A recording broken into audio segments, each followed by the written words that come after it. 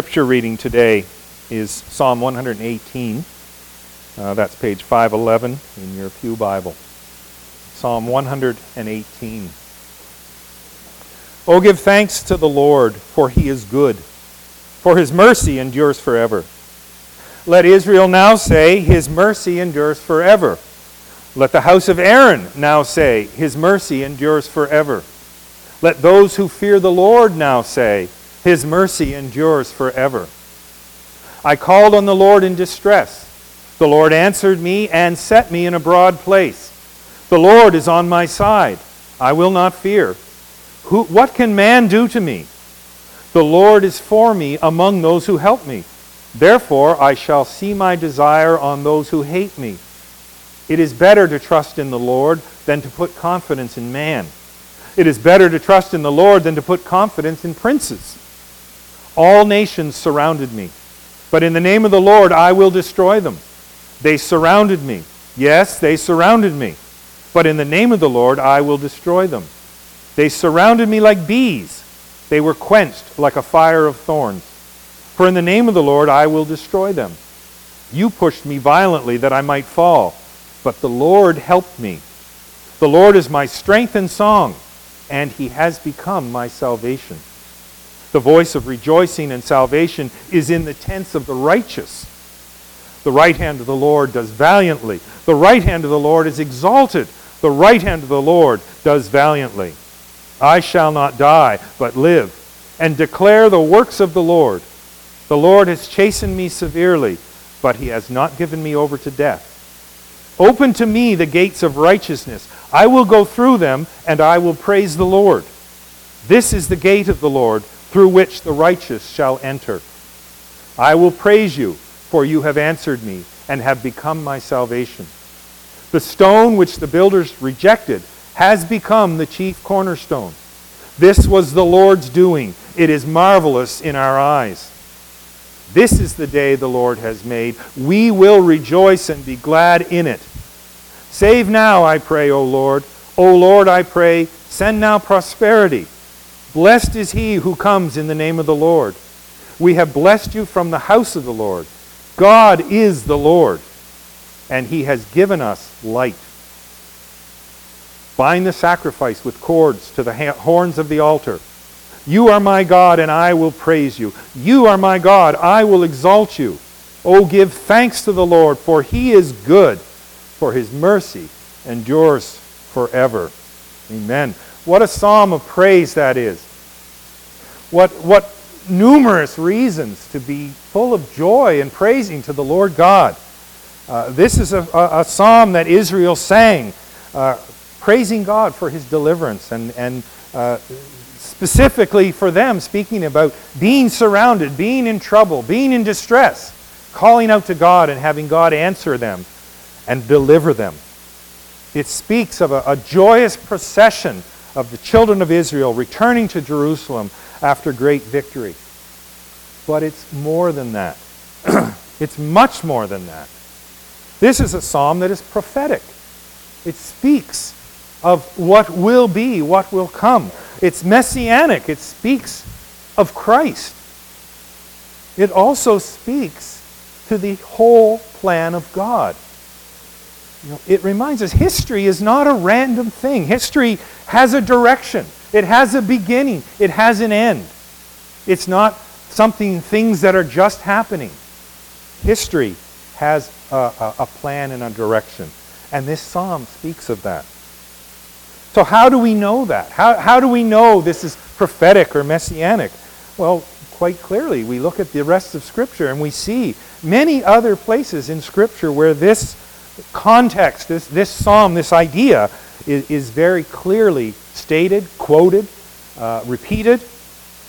And we can, through reading the New Testament in particular, we very clearly see Jesus Christ is the subject of this psalm. And therefore, because we know hundreds of years before Christ, this psalm spoke of him and what he was to do and what the plan of God is, because of that, we now have confidence. We're encouraged. We have hope.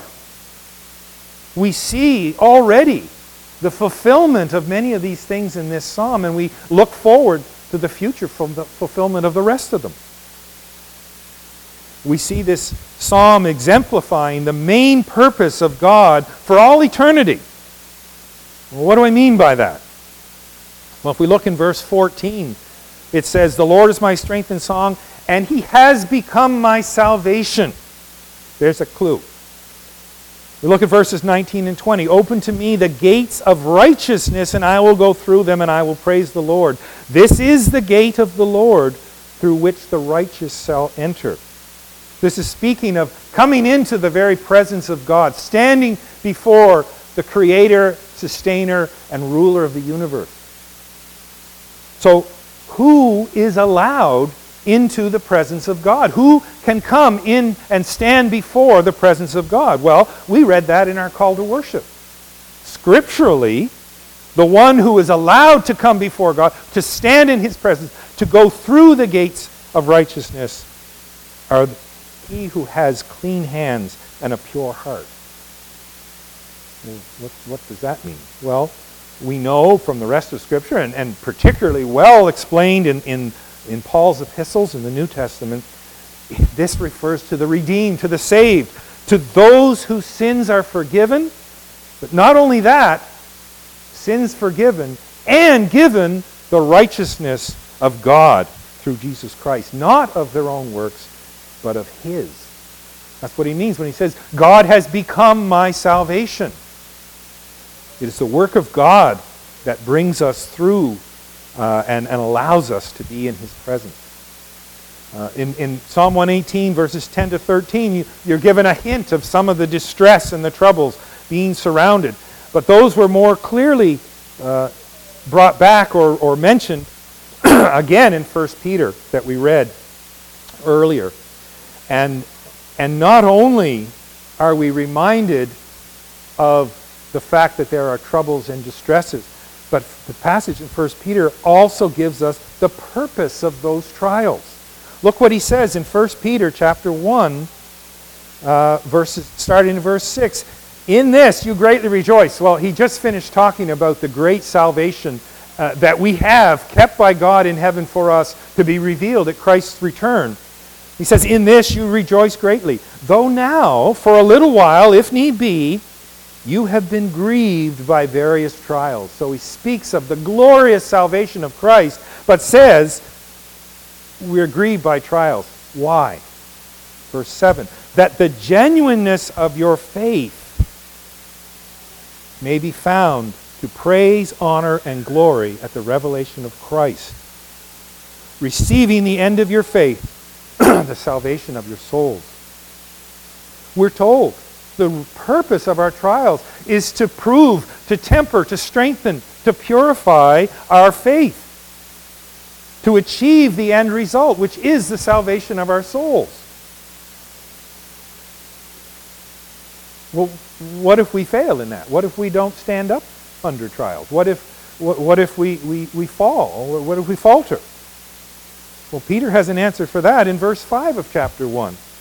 Because he's talking about this great salvation that we have. And what does he say? He says, "You are kept by the power of God through faith for salvation." We're kept by the power of God. This is His doing. This isn't our power. This isn't our strength. This is the power of God. And compare that with the parable of the sower that Jesus spoke. When Jesus said the sower went out to sow seed, and some of the seed fell on rocky soil. It sprung up quickly. Right? That speaks of a profession of faith. That speaks of someone who says, "Oh yes, I believe." But they have no root. They're not rooted in Christ. They're rooted in their own strength. And what happens when trials come? They wither and die. That's the opposite of what Peter tells us here.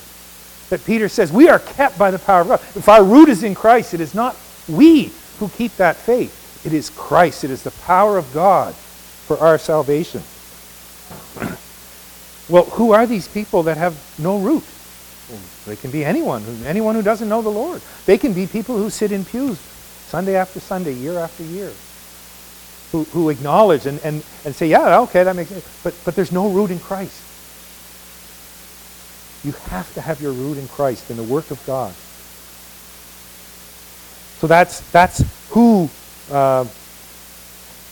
may enter and stand before the throne of God. Those who are his children, who are saved. Now, back to Psalm 118, he moves on to this stone.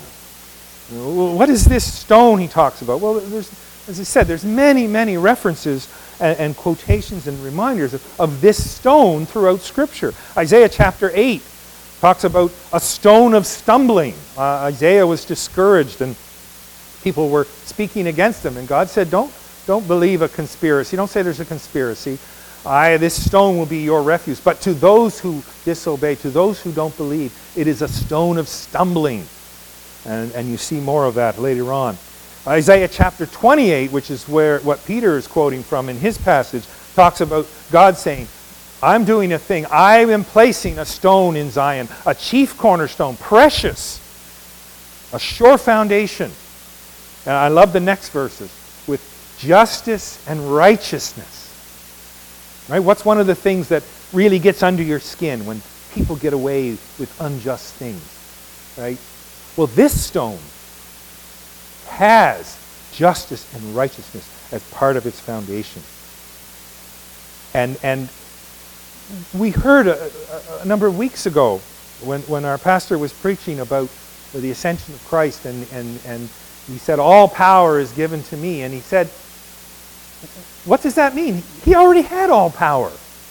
What does it mean to say, all power is given to me? And the point was, that was the necessity of his incarnation, of him coming in the flesh, to be one of us, to receive all power as one of us, to be that head of the church, that sure foundation of the church, that firstborn of the dead.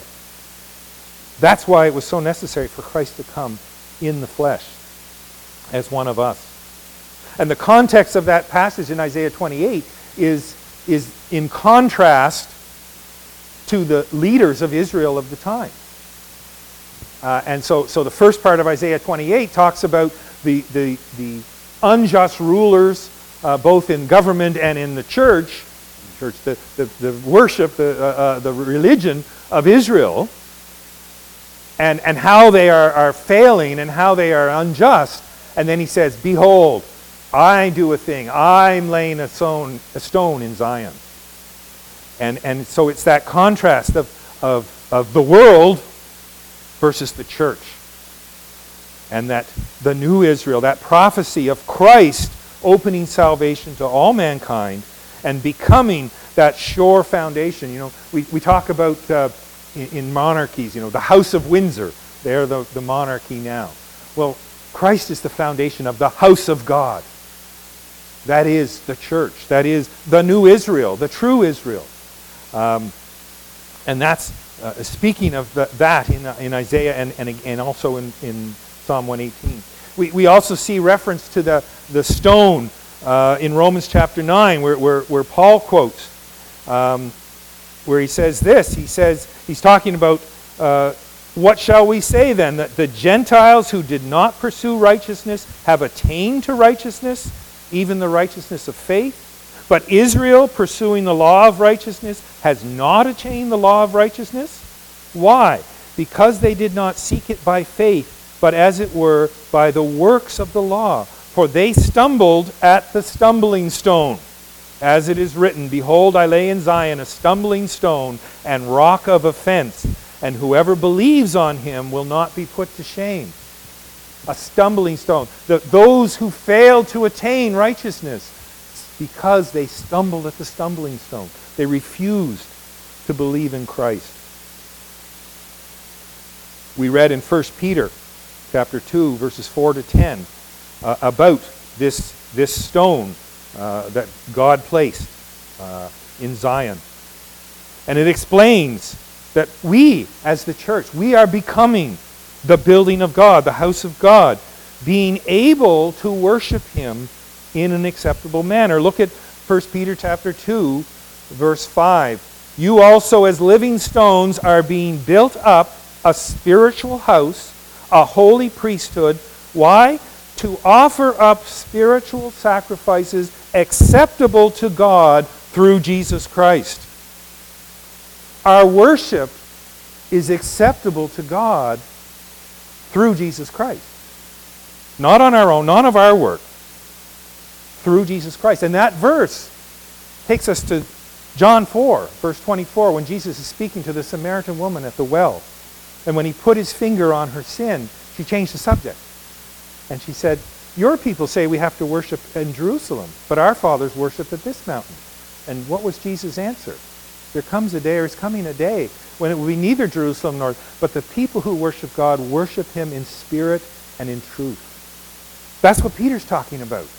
Peter's talking about the fact that we are built on this foundation, this cornerstone, this true and precious stone. It makes our worship and our service acceptable. It makes it in spirit and in truth. This passage then goes on to show the distinction between the saved and the unsaved. Verses 6 and 7, verses 7 and 8, and verse 9 talks about the difference between the saved, those who are built up as living stones, versus the unsaved, those who stumble at the stumbling block. It says, I lay in Zion a chief cornerstone, elect, precious, and he who believes on him will by no means be put to shame. Therefore, to you who believe, he is precious. But to those who are disobedient, then he quotes again, the stone which the builders rejected has become the chief cornerstone, and thus a stone of stumbling and a rock of offense. Preaching of the gospel is an offense to the unsaved. And as our society and our culture becomes more and more and more anti-God, the preaching of the gospel becomes more and more and more offensive. But that is what the Scripture says. And then in verse 9, he goes on to say, but you, so back to those who are saved, you are a chosen people, generation, a royal priesthood, a holy nation, his own special people. Why? That you may proclaim the praises of him who called you out of darkness into his marvelous light, who were not a people, but now are the people of God, who had not obtained mercy, but now have obtained mercy. What a glorious, glorious understanding. And then after that, he makes that distinction. He goes on to say how that applies to our living. If we didn't read that section through the rest of 1 Peter 2 and 3, but that's what he moves on to then. He applies it to our living. He kind of prejudged that a bit in chapter 1, where he talks about since you've been purifying, chapter 1, verse 22, he says, love the brethren. Now, I was speaking to a fellow last night, and he mentioned this, and the Bible says not just love the brethren, but love them fervently. Fervently love the brethren. And I mentioned that, and he said, yeah, it wasn't good enough just to put up with people. You actually had to love them fervently. But yeah, that's what we're called to do. And as I say, in the rest of 2 and 3, he talks about where does the rubber meet the road in your life, in your living, in your here and now. Well, what does he talk about? He talks about submission to the ruling authorities. He talks about submission and honoring your boss, your masters in this context, but in our context, are those who we're employed by. Living our lives as a child of Christ, showing by our good conduct, our honoring of those who are put in authority over us. It talks about wives submitting to husbands. It talks about husbands treating their wives with understanding, and in Ephesians, loving their wives as Christ loved the church and gave himself for her. This is the rubber meets the road aspect of this truth, of this scripture, that we must, because of our salvation, because of our love of Christ, because of the faith that he gives us, express that in our day-to-day walk, our day-to-day living. And in so doing, give glory to the Lord God. Back to Psalm 118 then, he says in verse 23, this was the Lord's doing. It is marvelous in our eyes. Well, what's the this? He says, this is the Lord's doing. What's the this? Oh, you can just look back and say, well, he put the cornerstone there. But what does that mean? What's the truth of that?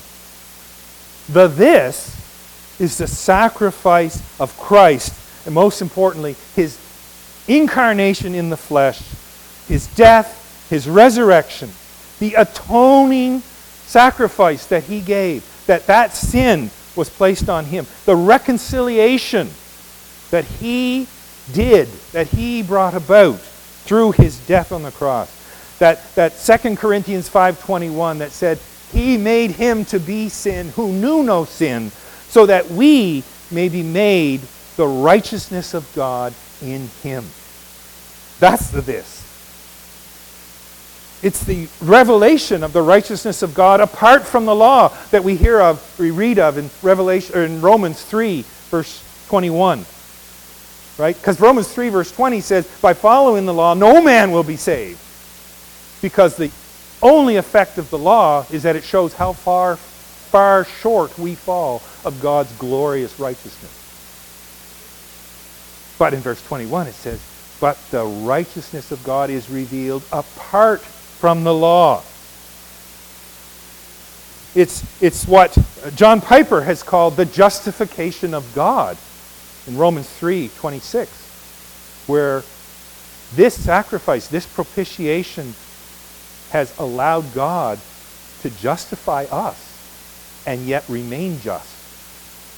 Because he has not passed over sin. He has not failed to punish sin as it rightfully needs to be punished. And we sang of that in Psalm 103. He doesn't punish our sins the way they deserve because he punished them on Christ. That is the this of this is the Lord's doing. You know, we heard in April one of the sermons around the crucifixion of Christ, and our pastor said, this event is the most important event in all history where God himself took our punishment upon his body so that we may come to him. Is there any question why it is marvelous in our eyes? Is there any question why we rejoice and be glad in the day? This is what he means by, this is the day the Lord has made. You know, I grew up as a kid in church singing choruses in Sunday school, and one of them was, this is the day the Lord has made, we will rejoice and be glad. The understanding of the meaning of this is the day wasn't there. It was, okay, well, this is another day we get to live. No, this is the day the Lord saved us. It's the day Christ hung on the cross, took our sin, and removed it.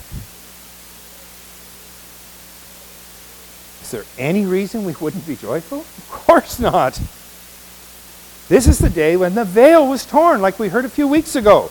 That veil that was the barrier that said, stay away. Don't come near. If you come near, you'll die because you're sinful and I'm holy. That's the day that God took that veil and ripped it apart from top to bottom. That's the day that now we can read Hebrews 4:16 and say, we come boldly approach the throne of grace to obtain mercy and to find grace to help in time of need. Verse 19 of Psalm 118, open the gates of righteousness that we may go through. Ascend the holy hill of God and stand in his presence. Psalm 24. Do you see the joy in this? Do you see and rejoice in your spirit every time you hear the worth and the praise of Christ proclaimed? And you know, to rejoice even further, Ephesians chapter 3 verse 11 says, this was the eternal purpose of God. This was not a reaction to Adam falling. God didn't have to change plans. Ephesians 3:11 says, This is the eternal purpose of God that he has accomplished. 1 Peter 1:20, we read that. Christ was foreordained when? Before the foundation of the world. Before anything was even created, Christ was already ordained as the stone in Zion, the chief cornerstone. Doesn't this cause you to rejoice and be confident? Well, if it doesn't, if it's just words, then listen to Paul and examine yourself to see if you're in the faith. Look at the before we worship section on today's bulletin. It speaks of that very same thing. To the degree that you rely on your own works, you are not saved, because it is all grace or nothing. And that's what we rejoice in. Ephesians 3 also tells us that the eternal purpose of God to give us access through Christ to his presence is what allows us to stand in times of trouble. It's what gives us that confidence. Psalm 118 then ends with the only reasonable ending, and that is the praising of God, coming to his house to worship, expressing confidence in God and his enduring mercy. His mercy that never ends, has no limit to it.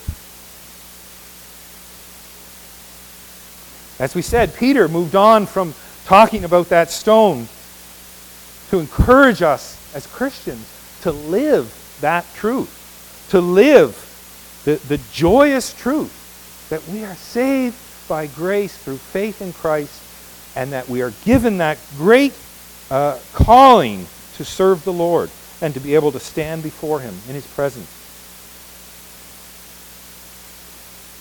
If you don't know Christ, if this isn't marvelous in your eyes, then don't delay any longer. Call out to him. Get saved. Come to him. Find out what it is to enter through the gates of righteousness and praise the Lord. Don't be here yet another Sunday and walk out and just let it all go. Because every now and then I think about hell. A lot of people don't like to think about hell or even talk about it. But it's terrifying. Think about it. Think of the worst thing, the worst pain you've ever had, the worst disappointment you ever had, the worst you can ever think. Multiply it by infinity, and then realize there is no expectation of relief or end. And realize that you have the realization of that and the fact that you heard the gospel so that you wouldn't have to suffer that. It's terrifying. No relief, no end, no expectation that it'll let up a little bit today. That's real.